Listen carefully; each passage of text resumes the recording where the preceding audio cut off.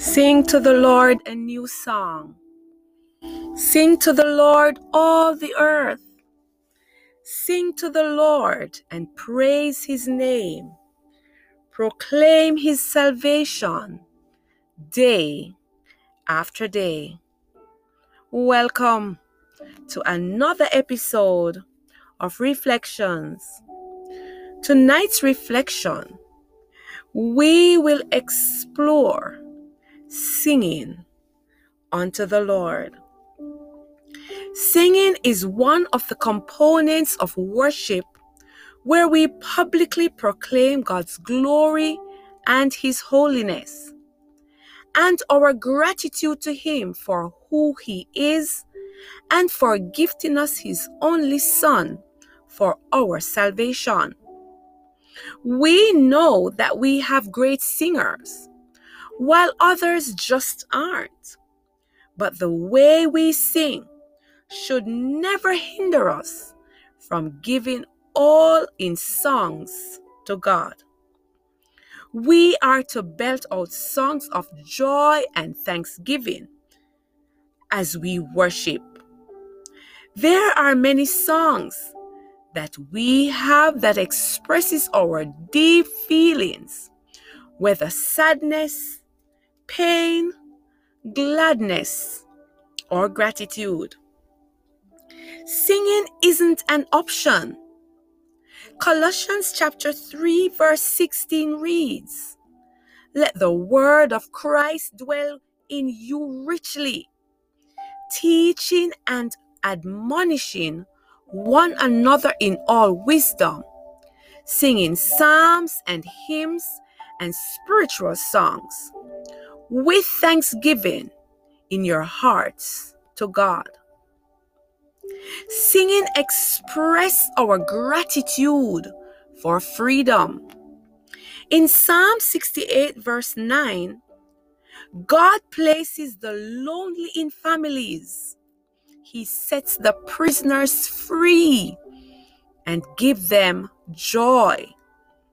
This psalm is an expression of God's freedom to his people. This world and all its pressures have a way of bounding us by so many deceptions. But we are free by Christ. We find great joy in our hearts to sing a new song unto our God. John chapter 8 verse 36 reads, "So if the Son sets you free, you will be free indeed." Amazing grace. How sweet that sound. That saved a wretch like me. I once was lost, but now I'm found. Was blind, but now I see. When we sing, we receive joy. James chapter 5 verse 13 reads, "Is anyone cheerful? Let him sing." Psalms 5 verse 11 reads, "Let all who take refuge in you rejoice. Let them ever sing for joy and spread their protection over them, that those who love your name may exalt in you." And Psalm 63 verse 7 reads, "For you, God, have been my help, and in the shadows of your wings I will sing." Sing to the Lord a new song. Sing to the Lord, all the earth. Let us look at two Bible characters who were able, regardless of their positions, to sing spiritual hymns unto God until their breakthrough miraculously came.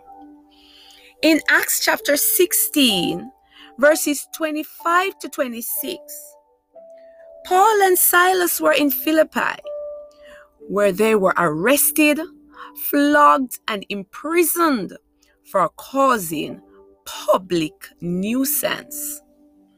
About midnight, Paul and Silas were praying and singing hymns to God, and the other prisoners were listening to them.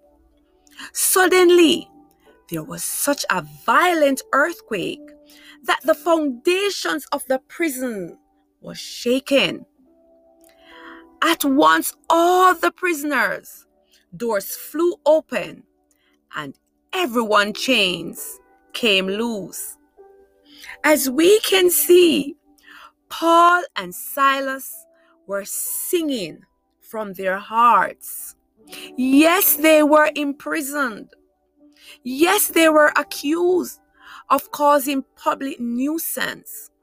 But Paul and Silas believed that when they came together in the name of the Lord singing, there would be a sense of joy, and they knew that God was in their presence, working as they worshiped Him.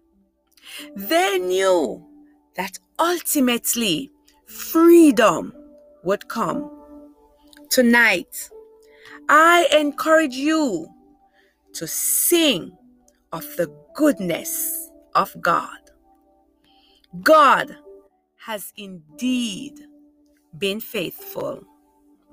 Thanks for joining me on another episode of Reflections. See you next Monday at 7 p.m.